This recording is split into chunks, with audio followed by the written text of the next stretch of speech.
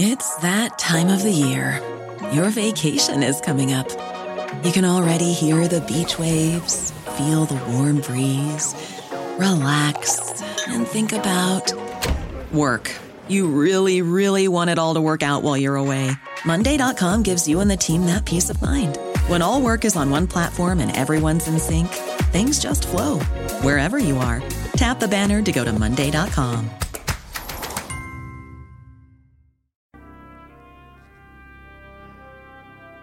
28,000 men would give their lives in the Battle for Iwo Jima, which took place between February 19th and March 26th, 1945, in the Pacific Ocean, about 650 miles south of Japan. A tiny volcanic island shaped like a pork chop on the map, with the handle being a volcano on the southwest tip and comprised of jagged coral peaks and caves. Iwo was a critical target in the War of the Pacific, which, for those of you new to World War II history, was begun by Germany in late 1938, with a then isolationist America watching and providing tanks and planes to Britain and its allies, but not involved, until provoked by a Japanese surprise attack on a number of Allied bases in the Pacific theater, the most damaging to the U.S. being a carrier-based bomber and torpedo plane attack on the United States Naval Base at Pearl Harbor, Hawaii, on December 7, 1941, which killed 2,400 servicemen and destroyed a large number of American ships in the harbor.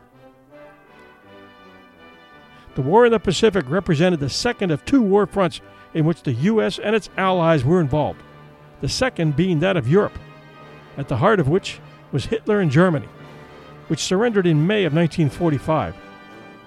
The War in the Pacific theater continued on, with Japan refusing to surrender even after the fall of Saipan and Okinawa, until the unleashing of the atomic bomb on the island of Japan, which initiated the surrender of the Japanese in August of 1945. In this multi-episode series, we will explain why the taking of Iwo Jima was necessary, explain what went into the planning, how it was fought, the incredible acts of heroism that took place, and how it is remembered 73 years later. Many of the men who survived the hell that was Iwo Jima could not and would not talk about it until many years later. It is a story that every American should know and be proud of. When the American flag was planted in two separate actions atop Mount Suribachi, long before the end of the fighting, every man still alive there was deeply moved to see it waving, some to the point of tears. American battleships offshore blew their horns and waved. Bloodied soldiers wept openly. Those soldiers, sailors and airmen, black, white, Indian, Catholic, Jew, Protestant, atheist, had fought side by side to place it there and to once again leave their blood on foreign soil to ensure America's freedom from dictators, emperors, and tyrants. These men, some of America's best, would never fail to salute and honor that flag in the future, despite whatever grievances they had. Vietnam would bring a different generation, and the 21st century, yet another, mostly driven by political animosities and cultural discord.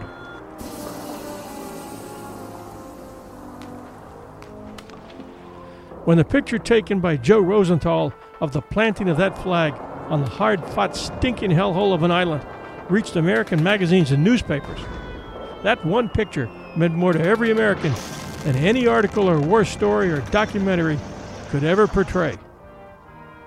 It is to the Marines, sailors, Army and Navy pilots, Seabees, and underwater demolition experts who took part in this fight, one of World War II's fiercest and bloodiest battles in the Pacific theater, that we dedicate this series. It was a battle which pitted the Imperial Japanese Army against the United States Marine Corps and their Army and Naval support forces. A battle that for most of the men involved resembled a vision of Dante's Inferno, hell on earth. 38 men here at Iwo earned the Medal of Honor for their heroism. This one island accounted for 1/3 of all the Medal of Honors earned in the 4 long and terrible years of World War II. This was a 38-day action. The legendary USS Saratoga fought her last battle here. The Seabees earned a place in history for their actions here, as well as the UDT, or Underwater Demolition Teams, which would one day become known as the Navy SEALs. Navajo code talkers transmitted over 800 messages during the battle and kept the Japanese clueless as to what the Americans were doing. John Basilone, a hero of Guadalcanal, one of our previous episodes on World War II, would die here fighting. And the Battle of Iwo Jima would inspire one of the greatest war movies ever made, The Sands of Iwo Jima, which earned John Wayne an Oscar nomination. These words from Admiral Chester Nimitz sum it up. They fought together as brothers in arms. They died together, and now they sleep side by side. To them, we have a solemn obligation. This is their story.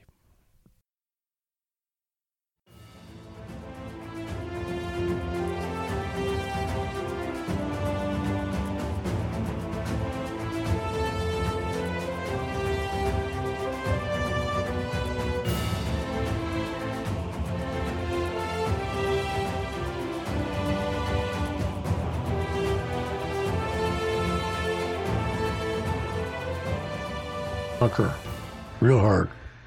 Well, they were, like I said, they were out to get you, and each Jap had to get so many Americans. There was continuous fire and withering fire on that beach until the 23rd of February, when they had taken Surbachi. The 28th Marines had taken Surbachi and had got to high ground. War II, but this was the most violent battle, characterized by very close infighting, where in many cases young Marines survived because they were better with a combat knife than the Japanese defender was with his bayonet on the end of his rifle. And you have to be proud when your Marines under your command perform with such tremendous courage and do so well to win. While we were at the line of departure, there was a lot of naval aircraft that was strafing the beaches, strafing Surbachi, bombing Surbachi. There was aircraft that were coming down from the north on the island, B-24s bombing. The smoke was about, the volcanic ash and smoke had raised to about the height of Surbachi, maybe 500 and something feet in the air. You could see the fringe around that. Or not. To me, he's out thin and he's still a damn Jap. I'm talking about the soldier himself. And I said, as long as I live, that's what I'll call him. And as long as I live, I'll hate the SOB too. I've been to Japan and I don't hold any grudges against, the Japanese people. But the Jap soldier, I hated him, and I still hate him. I've seen Marines tied up to a tree and used for bayonet practice. I've seen them, their heads cut off. I've seen them, their testicles cut out. Do just about anything that you could possibly think of, the Japs would do that. I've seen them use a bayonet on people, maybe 50 or 60 bayonet thrusters through the guy, and where any one of the first one had killed him, and he just keeps going, and keeps. I guess they all took turn or whatever. I don't know what the hell they thought of, but they're a brutal enemy and sadistical enemy. They just have no feeling for anything or anybody, and they were one of the type that wouldn't surrender. They fought until death, and I tried to accommodate as many of them as I could while I was out there. They wanted to die for the emperor. I tried to help them along with that. Well, thank God for this country that we live in. Really. We take too many things for granted here. Historians have argued over the importance of Iwo Jima, which Admirals Spruance and Nimitz recognized as necessary to control in order to give our long-range bombers airstrips at which they could refuel and use for the attack on Okinawa and the Japanese main islands, which could not be bypassed if Japan was to fall. These historians argue that only a dozen effective bombing runs originated from Iwo after we captured the airfields there. But they're missing the real reason we had to take it. It wasn't to launch B-29s. There were other more important reasons. American servicemen had waited the coming of the B-29s for years. The very long-range bombers called super fortresses, which had become operational too late for the European War, had been striking mainland Japan since November of 1944. The results proved disappointing. The problem stemmed not from the pilots or planes, but rather from a pain-in-the-ass little spit of volcanic rock lying halfway along the direct path from Saipan to Tokyo, Iwo Jima. Iwo's radar gave the Japanese defense authorities 2 hours advance notice of every B-29 strike. Japanese fighters based on Iwo's 2 completed airstrips swarmed up to harass the unescorted superforts going in and especially coming home, picking off those bombers crippled by anti-aircraft fire. As a result, the B-29s had to fly higher along circuitous routes with a reduced payload, meaning less bombs to drop. At the same time, enemy bombers based on Iwo often raided B-29 bases in the Marianas, causing damage there as well. Iwo couldn't be bypassed. It had to be taken. Discover why critics are calling Kingdom of the Planet of the Apes the best film of the franchise. What a wonderful day! It's a jaw-dropping spectacle that demands to be seen on the biggest screen possible. We need to go. Hang on. It is our time. Kingdom of the Planet of the Apes. Now playing only in theaters. Rated PG-13. Some material may be inappropriate for children under 13.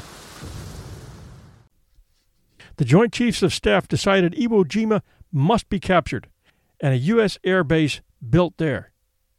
This would eliminate Japanese bombing raids and the early warning interceptions, provide fighter escorts throughout the most dangerous portion of the long B-29 missions, and enable greater payloads at longer ranges. Iwo Jima in American hands would also provide a welcome emergency field for crippled B-29s returning from Tokyo. In one document, I read that 2,200 crippled B-29s returning from bombing runs over heavily defended Japanese territory found refuge at Iwo. They wouldn't have made it anywhere else. Iwo would also protect the flank of the pending invasion of Okinawa. In October 1944, the Joint Chiefs directed Fleet Admiral Chester W. Nimitz, CINCPAC, to seize and develop Iwo Jima within the ensuing 3 months. This launched Operation Detachment. Early on, it was up to intelligence to provide a critical analysis of the defensive posture of the Japanese on Iwo, and from there the men in charge would devise a strategy to take the island. It was here that mistakes in underestimating troop strength and defenses were made that would prove costly. To be fair, there was no way intelligence could see the 16 miles of underground tunnels and caverns that were honeycombed all around the island, or the 23,000 Japanese troops that were waiting inside them, waiting to come out and pick their targets before disappearing back inside. And they couldn't see the steel doors built into the openings all over Mount Suribachi that concealed the big Japanese guns that had been zeroed in on the only 2 landing beaches available. Guns that would roll out, fire, then retreat behind the steel doors again. The responsibility for defending Iwo Jima was given to General Tasamichi Kuribayashi, a 6th-generation samurai personally appointed by Emperor Hirohito. Kuribayashi had proven himself in China and Manchuria, and before the war he had been a Japanese military attaché in the United States, so he knew the States well. Kurabayashi combined combat experience with an innovative mind and an iron will. Although this would be his only combat against American forces, he had learned much about his prospective opponents from earlier service in the United States.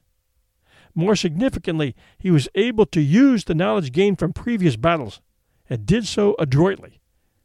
He had learned from previous mistakes of other Japanese commanders, for instance, the defend at the water's edge tactics, and the all-or-nothing banzai attacks which had characterized Japan's failures from Tarawa to Tinian. Kurabayashi, a realist, also knew not to expect much help from Japan's depleted fleet and air forces. His best chances, he concluded, would be to maximize Iwo's forbidding terrain with a defense in depth, along the pattern of the recent Biak and Peleliu defensive efforts. He would eschew coast defense, anti-landing, and banzai tactics, and instead conduct a prolonged battle of attrition, a war of nerves, patience, and time. If he put up a fierce enough defense over an extended period of time, there was always the hope that the Americans would lose heart and abandon the campaign. Such a seemingly passive policy proved counterintuitive to high Japanese command. But knowing he was doomed to defend an island with no reinforcements, they finally relented to his plans, which they thought to be too much of a defensive posture. Kurabayashi had one huge advantage: time to prepare. Almost a full year prior to the battle, he demanded the assistance of the finest mining engineers and fortification specialists in the empire. Here again, the island favored the defender. Iwo's volcanic sand mixed readily with cement to produce superior concrete for installations. The soft rock lent itself to rapid digging. Half the garrison lay aside their weapons to labor with pick and spade. When American heavy bombers from the 7th Air Force commenced a daily pounding of the island in early December 1944, Kurabayashi simply moved everything: weapons, command posts, barracks, aid stations, underground. These engineering achievements were remarkable. Masked gun positions provided interlocking fields of fire. Miles of tunnels linked key defensive positions. Every cave featured multiple outlets and ventilation tubes. One installation inside Mount Suribachi ran 7 stories deep. The Americans would rarely see a live Japanese on Iwo Jima until the bitter end. American intelligence experts, aided by documents captured in Saipan and by an almost daily flow of aerial photography and periscope-level pictures from the submarine Spearfish, puzzled over the disappearing act of the Japanese garrison, trained photo interpreters using stereoscopic lenses listed nearly 700 potential targets, but all were hardened, covered, and masked from sight. The intelligence staffs knew there was no fresh water available on the island. They could see the rainwater cisterns, and they knew what the average monthly rainfall would deliver. They concluded the garrison could not possibly survive under those conditions in numbers greater than 12 or 13,000. But Kurabayashi's force was twice that size. The men existed on half rations of water for months before the battle began. Unlike earlier amphibious assaults at Guadalcanal and Taro, the Americans would not enjoy either strategic or tactical surprise at Iwo. Japanese strategists concluded Iwo Jima would be invaded soon after the loss of the Marianas. 6 months before the battle, Kurabayashi wrote his wife, "The Americans will surely invade Iwo Jima. Do not look for my return." He worked his men ruthlessly to complete all defensive and training preparations by the 11th of February, 1945, and met the objective. His was a mixed force of veterans and recruits, soldiers and sailors. His artillerymen and mortar crews were among the best in the empire. Regardless, he trained and disciplined them all. As the Americans soon discovered, each fighting position contained the commander's courageous battle vows prominently posted above the firing apertures. Troops were admonished to maintain their positions and exact 10 American lives for every Japanese death. Fortunately, they failed to that end. To surrender would bring shame to their families. To kill less than 10 Americans would bring death down upon all of them and their families on the mainland. During the night of February 18th, Vice Admiral Mark A. Mitscher's Task Force 58, a huge carrier force, arrived off Iwo Jima. Also in this flotilla was Admiral Raymond A. Spruance, overall commander for the invasion, in his flagship, the heavy cruiser USS Indianapolis. Howland Mad Smith, an Alabama lawyer who had fought in World War I, nicknamed the Patton of the Pacific by many, was leading the Marines into action once again, having directed and often accompanied assaults on Tarawa, Eniwetok, Tinian, and Guam without ever losing a battle. Unlike the days of the pre-landing bombardment, D-Day dawned clear and bright. At 08:59, 1 minute ahead of schedule, the first wave of Marines landed on the beaches of the southeastern coast of Iwo Jima. Major Howard Connor, 5th Marine Division signal officer, had 6 Navajo code talkers working around the clock during the first 2 days of the battle. These 6 sent and received over 800 messages, all without error. Connor later stated, "Were it not for the Navajos, the Marines would never have taken Iwo Jima." The code talkers in general used obscure languages as a means of secret communication during wartime. The term is now usually associated with the United States service members during the World Wars, who used their knowledge of Native American languages as a basis to transmit coded messages. In particular, there were approximately 400 to 500 Native Americans in the United States Marine Corps whose primary job was the transmission of secret tactical messages. Code talkers transmitted these messages over military telephone or radio communications nets using formal or informally developed codes built upon their native languages. Their service improved the speed of encryption of communications at both ends in frontline operations during World War II. The name Code Talkers is strongly associated with bilingual Navajo speakers specially recruited during World War II by the Marines to serve in their standard communications units in the Pacific Theater. Code talking, however, was pioneered by the Cherokee and Choctaw peoples during World War I. Comanches, Lakota Sioux, and Meskwaki were also used effectively. German authorities knew about the use of code talkers during World War I and sent a team of some 30 anthropologists to the United States to learn Native American languages before the outbreak of World War II. But the task proved too difficult because of the array of languages and dialects. Nonetheless, the U.S. Army, learning of the Nazi effort, did not implement a large-scale code talker program in the European theater. 14 Comanche code talkers did take part in the invasion of Normandy and continued to serve in the 4th Infantry Division in Europe. Comanches of the 4th Signal Company compiled a vocabulary of over 100 code terms using words or phrases in their own language. Using a substitution method similar to the Navajo, the Comanche code word for tank was turtle, bomber was pregnant airplane, machine gun was sewing machine, and Adolf Hitler was referred to as a crazy white man. 2 Comanche code talkers were assigned to each regiment, the rest to 4th Infantry Division headquarters. Shortly after landing on Utah Beach on June 6, 1944, the Comanches began transmitting messages. Some were wounded, but none killed. The deployment of the Navajo code talkers continued through the Korean War and after, until it was ended early in the Vietnam War. The Navajo code is the only spoken military code never to have been deciphered. The last of the original 29 Navajo code talkers who developed the code, Chester Nez, died on June 4th, 2014, just a few years ago.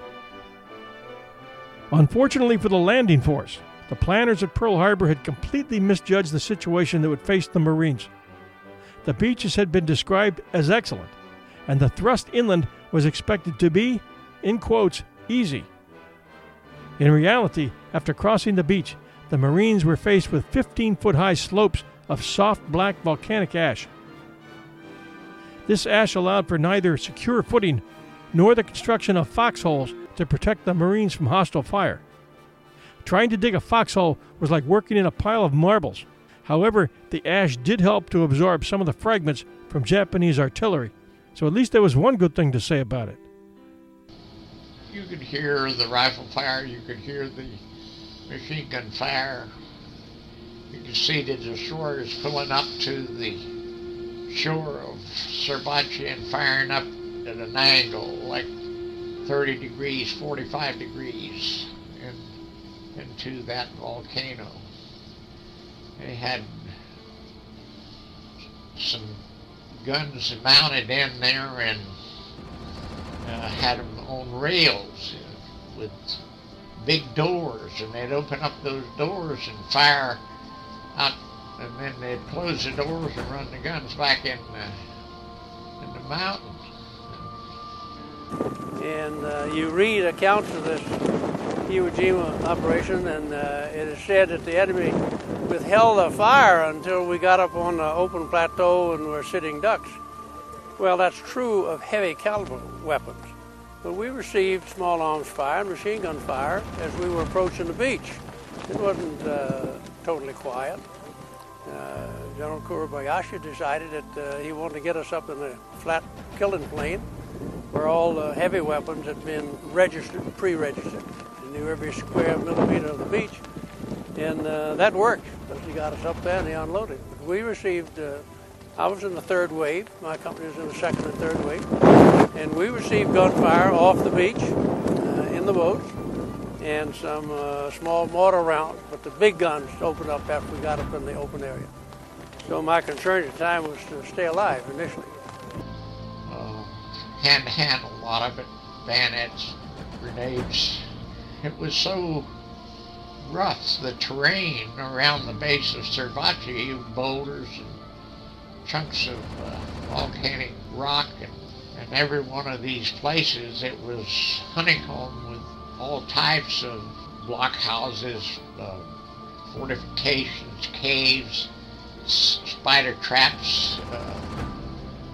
The 28th Marines really took a beating there trying to take that rock. It was continuous firing all the time. A lot of those ships, when they would see that, they knocked a lot of these guns out, tore them up, and that rock was smoking all the time. Volcanic ash blowing up and powder was rising maybe 500 feet above the mountain. And on the land there was so much artillery fire and stuff, the dust would be up as high as Surbachi, because every time a shell landed that went down deep in the ash, it would explode and it would turn that ash into powder, just like talcum powder. And it was hard to move in this stuff. When you're walking in something like wheat, in a wheat bin you're bearing up close to your knees, it's hard to move. Our mission was to serve with the landing party, the beach master on Green Beach, which was next to Surbachi. I went in the fourth wave. It was somewhere around 9 o'clock. While we were at the line of departure, there was a lot of naval aircraft that was strafing the beaches, strafing Surbachi, bombing Surbachi. There was aircraft that were coming down from the north on the island, B-24s bombing. The smoke was about, or the volcanic ash and smoke had raised to about the height of Surbachi, maybe 500 and something feet in the air. You could see the fringe around that at the water's edge. When we left the line of departure, the flag came down and landed troops.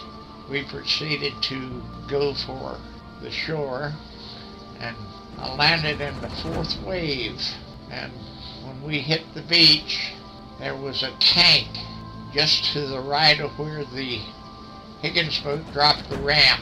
and it was under fire, under artillery fire, and that was the wrong place to be, so we went up, crossed, and over the first terrace into the tank trap, and across the tank trap and went up to the next terrace, the second terrace. And when we got there, there was a lot of heavy stuff that was coming in. Artillery, mortars, rockets. My platoon commander, platoon leader, Lieutenant Connolly, motioned for me to come to him. And he said to me, "George, we're on the wrong beach. We're on Red 1. And what I want you to do, I want you to go down the beach towards Green Beach, find out where the 31st CP is, come back and tell me." So I shed my pack and left it with him, kept my cartridge belt and rifles, and I started down the beach. Marines were trained to move rapidly forward, but here they could only plod. The weight and amount of equipment was a terrific hindrance, and various items were rapidly discarded. First to go were the gas masks. The lack of a vigorous response led the Navy to conclude at first that their bombardment had suppressed the Japanese defenses. And in good order, the Marines began deployment to the Iwo Jima beach. The first day landings were concentrated at the southern end of the island, within sight and range of Mount Suribachi. In those first minutes of deathly silence, interrupted only occasionally by small arms and sniper fire, landed U.S. Marines began to slowly inch their way forward inland, oblivious to the danger. After allowing the Americans to pile up men and machinery on the beach for just over an hour, Kuribayashi unleashed the undiminished force of his countermeasures. Shortly after 10 a.m. on February 19th, everything from machine guns and mortars to heavy artillery began to rain down on the crowded beach, which was quickly transformed into a nightmarish bloodbath. At first it came as a ragged rattle of machine gun bullets, growing gradually lower and fiercer until at last all the pent-up fury of 100 hurricanes seemed to be breaking upon the heads of the Americans. Shells screeched and crashed. Every hummock spat automatic fire, and the very soft soil underfoot erupted underfoot with hundreds of exploding landmines. Marines walking erect crumpled and fell. Concussion lifted them up and slammed them down or tore them apart. Time Life correspondent Robert Sherrod described it simply as a nightmare in hell. The Japanese heavy artillery in Mount Suribachi opened their reinforced steel doors to fire and then closed them immediately to prevent counterfire from the Marines and naval gunners. This made it difficult for American units to destroy a Japanese artillery piece. To make matters worse for the Americans, the bunkers were connected to the elaborate tunnel system, so that bunkers that were cleared with flamethrowers and grenades were reoccupied shortly afterwards by Japanese troops moving through the tunnels. This tactic caused many casualties among the Marines as they walked past the reoccupied bunkers without expecting to suddenly take fresh fire from them. In response to the heavy resistance on the beach, the Army's 147th Infantry Regiment was ordered to climb from landing craft with grappling hooks to scale a high ridge about 3/4 of a mile from Mount Suribachi. The mission was to fire on the enemy opposing the Marine landings on the beaches below. They were soon pinned down by heavy Japanese fire and engaged in non-stop fighting for 31 days before they could be relieved. Amtracs, unable to do more than uselessly churn the black ash, made no progress up the slopes, their Marine passengers having to dismount and slog forward on foot. Men of the Naval Construction Battalions, Seabees, braving enemy fire, eventually were able to bulldoze passages up the slopes. This allowed the Marines and equipment to finally make some progress inland and get off the jam-packed beaches. Even so, in virtually every shell hole, there lay at least one dead Marine. By 11:30 hours, some Marines had managed to reach the southern tip of Airfield No. 1, whose possession had been one of the highly unrealistic original American objectives for the first day. The Marines endured a fanatical 100-man charge by the Japanese, but were able to keep their toehold on Airfield No. 1 as night fell. It was in this sector that Sergeant Darrell S. Cole of the 23rd Marines was killed after single-handedly knocking out several pillboxes and a bunker, thereby earning the Medal of Honor. PFC Arthur Rodriguez, a BAR man in 1st Platoon, Charlie Company, 1st Battalion, 23rd Regiment, 4th Marines, who arrived in the first wave. Still no word to move up. It was at this moment that the real taste of war became evident. There was a large mortar explosion down to my left with devastating effect. A mortar squad was there. Then all of a sudden, they were gone. Their body parts came raining down on us. I saw a head still in a helmet. I didn't want to look. I didn't want to believe that this had just happened. I think that I went into shock. Finally, I heard Fusco say, "Let's move up to the airfield." He was now our new squad leader, since our original squad leader had been wounded during the landing. So we all got up and started moving up. I was on the extreme left flank. I could now see Marines from K Company, 5th Division, in a large crater. I asked them, "Who are those guys over there?" As I pointed with my hand, they told me. "They're part of our platoon, but they're dead. We think a sniper got them." I just told myself that this was not supposed to happen. It's not going the way it was planned. As we moved up to the first airfield, we received some machine gun fire. No one in my squad was hit, but as I found out later, we had also lost our platoon leader when he was wounded in the landing. I heard my group leader, Corporal Pravat, call to me. He was up ahead waving for me to get up where he was. To my left, there was a battery of 155 howitzers pounding Mount Suribachi. I could also see aircraft strafing and dropping bombs and napalm on the slopes of Suribachi. And of course the Navy and their big guns were also shelling Suribachi. The smoke and noise from so many explosions was awesome and more than anything I ever expected to see. It was about this time that I heard a new sound, a thump. Then I saw what looked like a barrel tumbling high overhead, going down to the beach. I knew right away what it was, a large depth charge. I was right. Moments later we heard a loud explosion. Again, I didn't let myself think about what was happening to the Marines bringing all the supplies on shore. We had reached the edge of the first airfield where it met the land that sloped down to the ocean. First squad was given the word to dig in on the flat surface of the airfield. I am glad that we didn't have to charge across the airstrip. It was at this time that I became aware that our original squad leader and our original platoon leader were no longer with us because they'd been wounded in the first 2 hours of the attack and had been evacuated. Hey, it's Kaylee Cuoco for Priceline. Ready to go to your happy place for a happy price? Well, why didn't you say so? Just download the Priceline app right now and save up to 60% on hotels. So whether it's Cousin Kevin's Kazoo Concert in Kansas City, go Kevin, or Becky's Bachelorette Bash in Bermuda, you never have to miss a trip ever again. So download the Priceline app today. Your savings are waiting. Go to your happy place for a happy price. Go to your happy price, Priceline. We heard the noise of our tanks before we saw them, coming up to pass near where we were digging in. At first I was happy to see these 4 tanks coming our way, but the enemy wasn't. The tanks were halfway up the hill when mortar shells started to rain down on them. There were no hits on the tanks as far as I could tell, but I knew we would be in for it when the tanks got up near where we were. The lead tank climbed up to the airfield, and at that moment there was a big explosion. Yep, the lead tank was hit. The second tank started to move around the lead tank, which was on fire, when it too was hit, in the tracks that dried the tank. I knew then it had to be a line-of-sight weapon, perhaps a 75mm or an 88 anti-aircraft battery. To my surprise, both tank crews were able to escape through the bottom hatch of their tanks. I thought to myself, I was sure glad I wasn't in a tank battalion. They were easy targets in this invasion. The 2 other tanks stayed down below the surface of the airfield.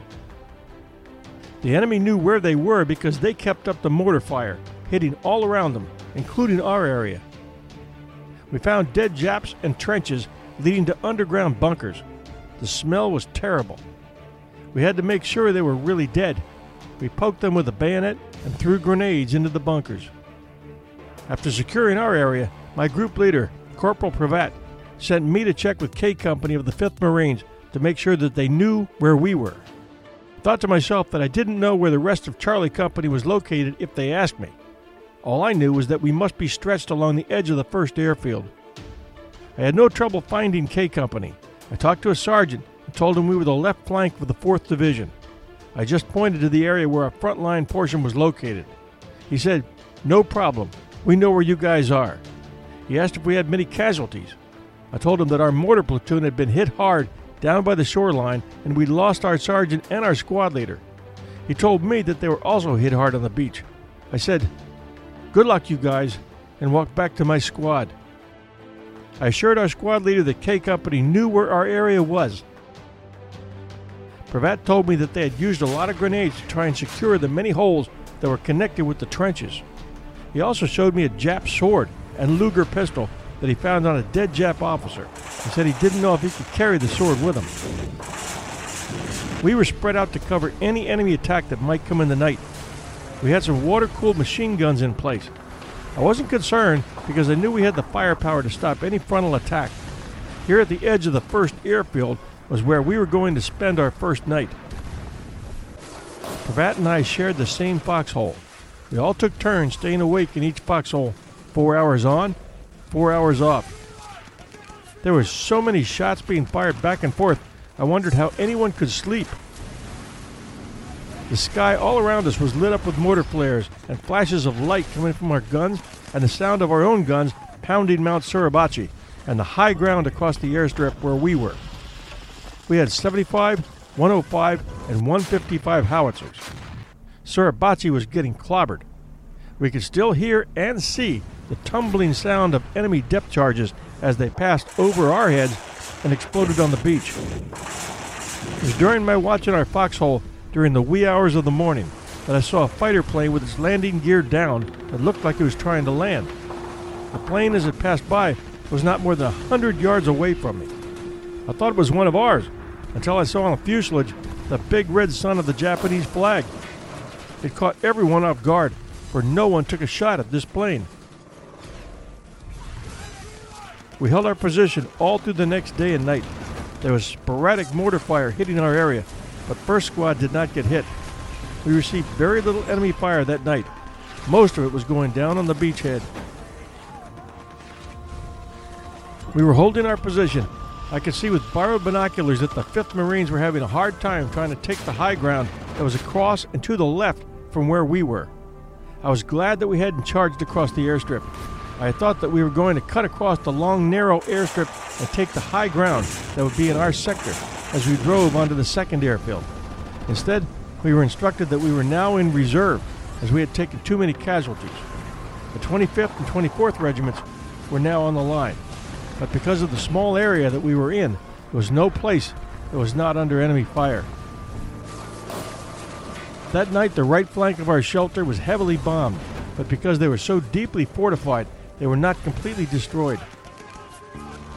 In between the naval salvos, we were being fired on by an enemy flat trajectory 88 anti-aircraft battery. This went on all night long. In the leftmost sector, the Americans did manage to achieve one of their objectives for the battle that day. Led by 6' 4" Colonel Harry B. Harry the Horse Liversedge, the 28th Marine Regiment drove across the island at its narrowest width, approximately half a mile, thereby isolating the Japanese dug in on Mount Suribachi. Sergeant Manila John Basilone, a Medal of Honor recipient for his actions on Guadalcanal, fighting in the 27th Marines just to the right of Liversedge's 28th Regiment, was killed leading his machine gun section. Corporal Tony Stein, a former toolmaker, had transformed a wing gun from a wrecked fighter plane into what he called his Stinger. With this unusual weapon, he methodically killed the occupants of multiple pillboxes, allowing demolition personnel following him to destroy the position. For these actions, he was posthumously awarded. He was awarded the Medal of Honor, unfortunately, posthumously. The rightmost landing area was dominated by Japanese positions at the quarry. The 25th Marine Regiment undertook a two-pronged attack to silence these guns. Their experience can be summarized by the ordeal of 2nd Lieutenant Benjamin Roselle, part of a ground team directing naval gunfire. This is a description of Roselle's situation. Within a minute, a mortar shell exploded among the group. His left foot and ankle hung from his leg, held on by a ribbon of flesh. Within minutes, a second round landed near him, and fragments tore into his other leg. For nearly an hour, he wondered where the next shell would land.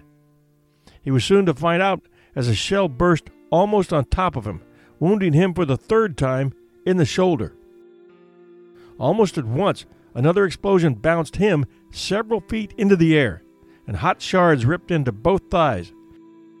As he lifted his arm to look at his watch, a mortar shell exploded only feet away and blasted the watch from his wrist and tore a large jagged hole in his forearm.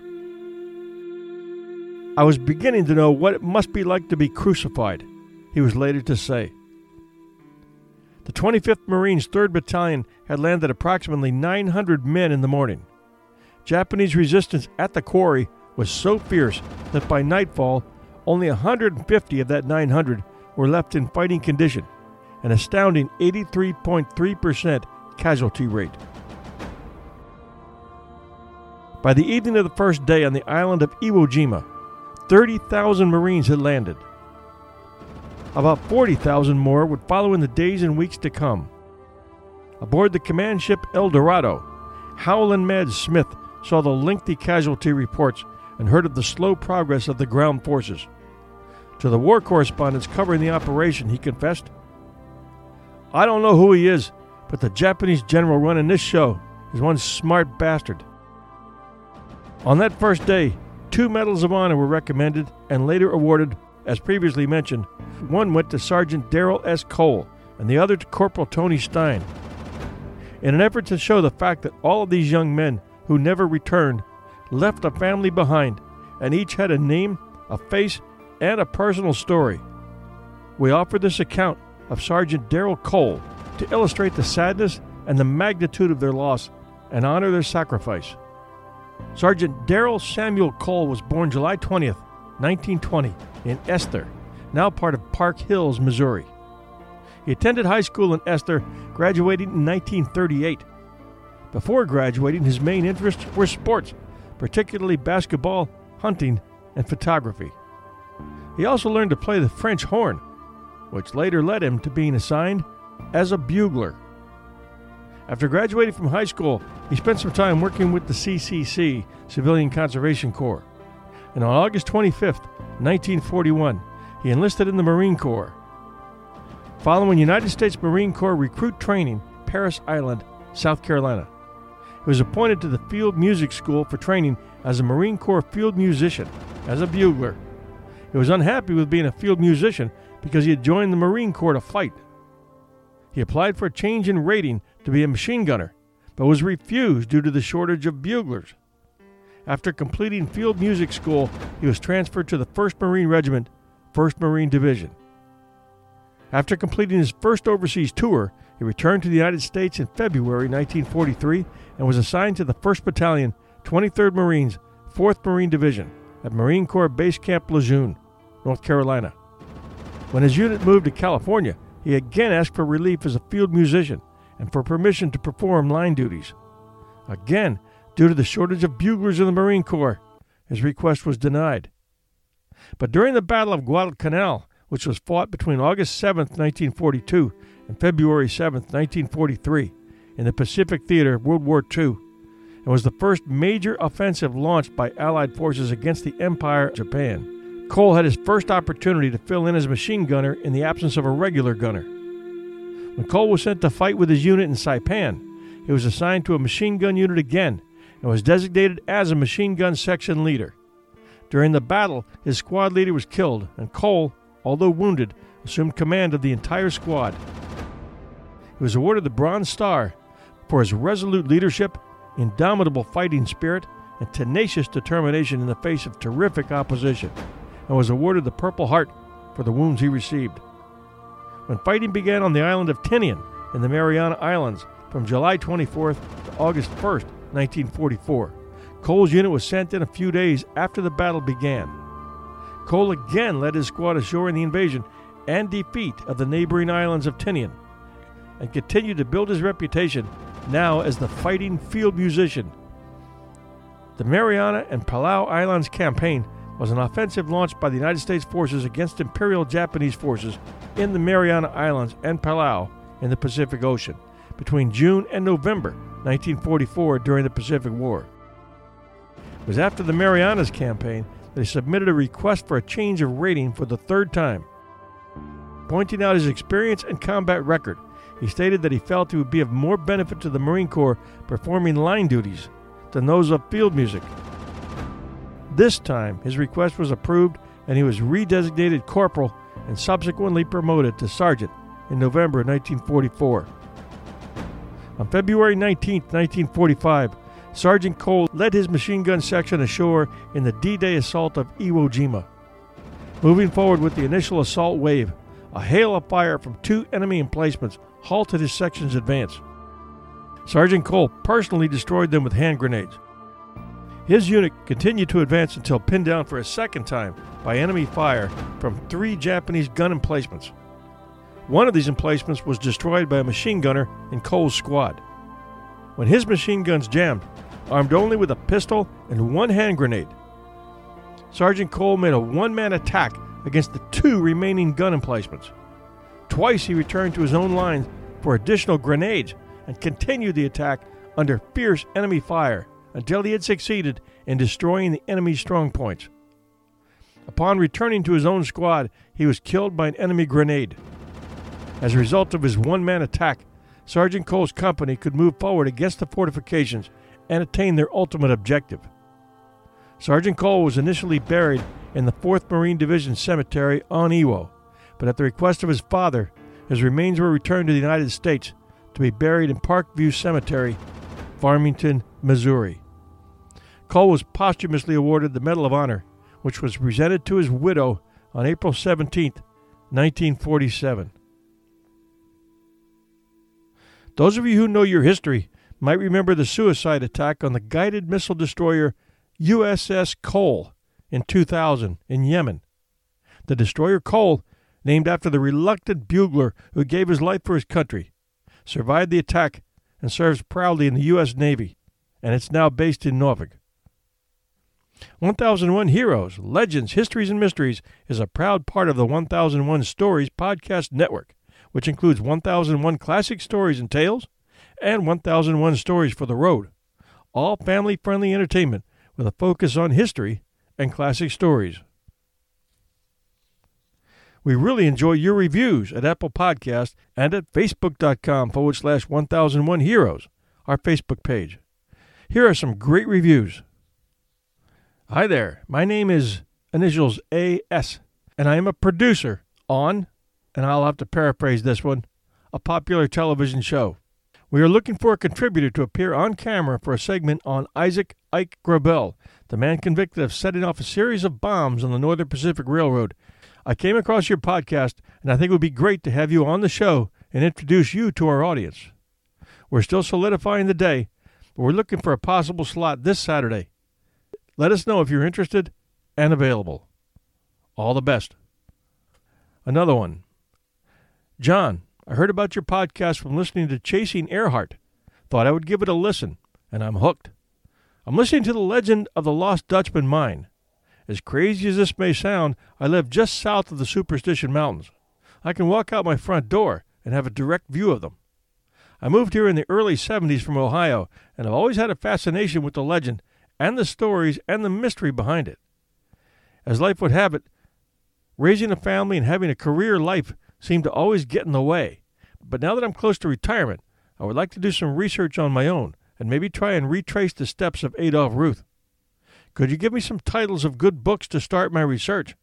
There are so many out there, and it's hard to choose from. Thanks, and I'm going back to listen to the rest of Part 2 of The Legend of the Lost Dutchman mine. Keep up the great work, and I look forward to hearing from you. Regards, Dave Martin. This review from Patrick, January 8th, 2018. Thank you for the great stories. From Big D in Cincinnati, USA. I drive a 3-hour round trip to work and back 6 days a week. I actually look forward to the trip since finding this fantastic podcast. Keep up the good work. Michael McGee. And this one from Jeremy. John, Jeremy here at the Army NYC Public Affairs Office. Thought you might find this of interest.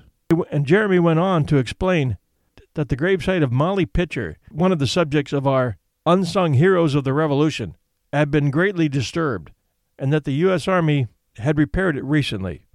And this one from Joe Rinaldi. I seldom review anything online and never publicly, but I've been compelled to opine on the phenomenal content of your podcast. I eagerly await every episode of 1001 Heroes, Legends, Histories, and Mysteries. You are spectacularly on point. Your subjects are engaging and exciting. You even present on controversial topics tactfully and artistically without bias. Your presentation on the miracle at Fatima was great, but my favorites are your presentations on the Second World War. I always feel like I'm on the field of battle when I listen to your show. Keep it up. Best podcast I have yet to find.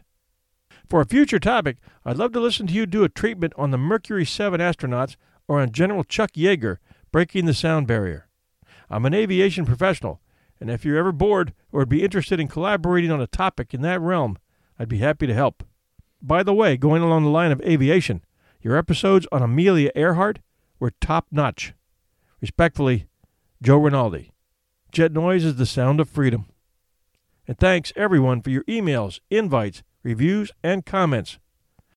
My name is Jerry Yellen. I was a captain in the Army Air Corps, and I flew P-51s off of Iwo Jima, starting on March 7, 1945, when the Marines took enough land around the first dirt airstrip. I made 19 flights over Japan, starting on April 7th, 8 hours in a P-51. And I flew the first mission escorting B-29s, and on August 14, 1945, I flew the very last combat mission of World War II, and my wingman, Phil Schlomberg from Brooklyn, New York, 19 years old, was killed on that day. So he was the last man killed in combat in World War II. What we learned about the Japanese, or what they learned about us, that war is an atrocity, that in 1988, my youngest son married the daughter of a Japanese kamikaze pilot, which took me from hatred to love of family. I have 3 Japanese grandchildren. I'd like their contemporaries to know that my grandchildren's grandparents served their countries with honor, no matter what we learned about the Japanese or what they learned about us, that war is an atrocity, that evil has to be wiped out, and we are not what we believe. We are all human beings, exactly the same. And there's evil in the world today, and we have to fight that evil to make sure that there's freedom for free-loving people in our world. And you guys in the Marines, and Navy, Air Force, are the ones with that responsibility, and I know you fulfill it well. It means that my cycle of life is near its end. That's what it means to me, and I'm here willingly and happily as a last fond memory of this island, where I flew with 16 guys that didn't come back, and I'm representing them here. I'm the only guy who was a pilot, who's on the island now, who was a pilot in World War II. So I'm representing a lot of people, and I hope I'm doing it humbly and doing it correctly, because we're leaving this world rapidly. And soon, years, there'll be nobody left for World War II. If you enjoyed this episode, we have many more great World War II episodes in our premium archives here at 1001. You can get access to all of them by becoming a premium member, which you become when you subscribe to 1001 Stories Network at the link shown in our show notes here. For only $2.99 a month, you get everything in all 3 1001 shows, plus bonus episodes. And you'll have access to great episodes like Midway, the turning point of World War II in the Pacific, Guadalcanal, Operation Market Garden, and the Nazi Gold Train, just to name a few. We're asking all of our listeners to step up and help to support our show as we move into the future. It helps us cover our rising expenses, and it provides you with ad-free listening and access to everything we do, plus more. So please take a moment, go to our show notes, and become a premium member. Thank you for listening, and thank you for being great fans. Make sure to catch Part 2 of Iwo Jima at 1001 Heroes, Legends, Histories, and Mysteries.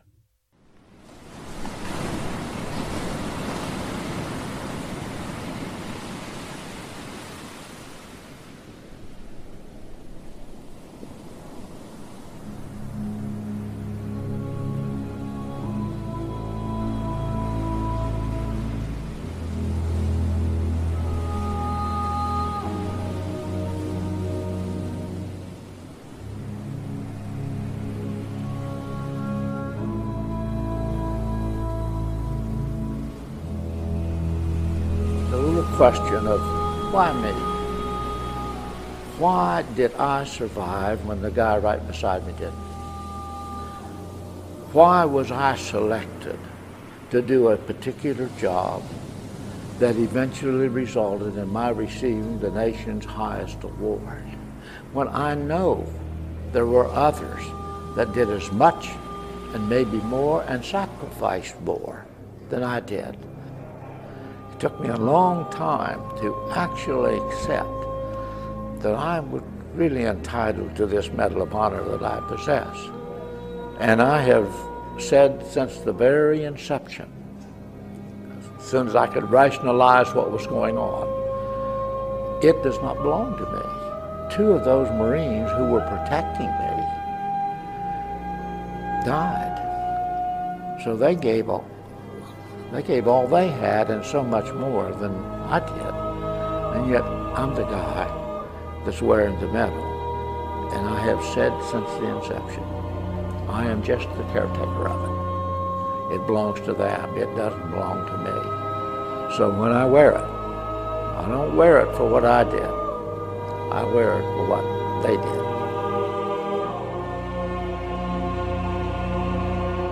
I'm quite often asked, what was your most effective weapon on Iwo Jima? Flamethrower, flame tanks, mortars, machine guns, individual rifle? My answer is none of the above. My most effective weapon was the individual Marine. Brave that he was, willing to take risks, knew what he was up against, and charged ahead anyway. I hope that from the Marine Corps War Memorial, when young people see that, they will recognize that those guys in that memorial statue represented the other 70+ thousand Marines, sailors, and others who are on that island. They have a great life, but somebody paid a high price so you could have what you have today. And the time's going to come, and you may have to contribute your share to ensure that your children have what you have today, and that's freedom. And if we don't have freedom, the rest of it isn't going to count.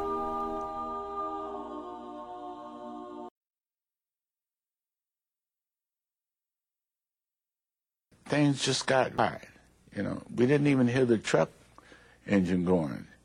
And the truck, we were signaling the truck, and I happened to look up. And that's when I saw a bunch of guys up there. Now, this is at the top of Suribachi. And, you know, it was just odd, you know what I'm saying? I wonder what they're doing up there, you know. I'm thinking the mountain's secured, you know. So I'm wondering, what are they doing up there? And then as this was going through my mind, all of a sudden I saw the flag unfurl.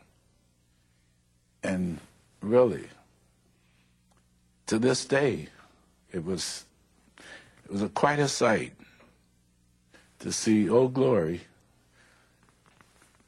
you know, on top of Suribachi. And when I saw the flag go up, there was quiet. Not real quiet, but diminished. As we flag going out, which we found out later, there was a second flag that was put up and all of that. But it was the greatest feeling that I felt as an American. I get a little emotional when I think of it, but it meant so much. This was so glorious to see the flag go up like that. But then to see it reproduced in magazines and other places, that was incredible. And got to see something which has become eternal now. Stay tuned for Part 2 of Iwo Jima at 1001 Heroes, Legends, Histories, and Mysteries. In Part 2, we'll cover the story of the flag raising at Iwo Jima, and it's quite a story, and the first 7 days of fighting. You don't want to miss it.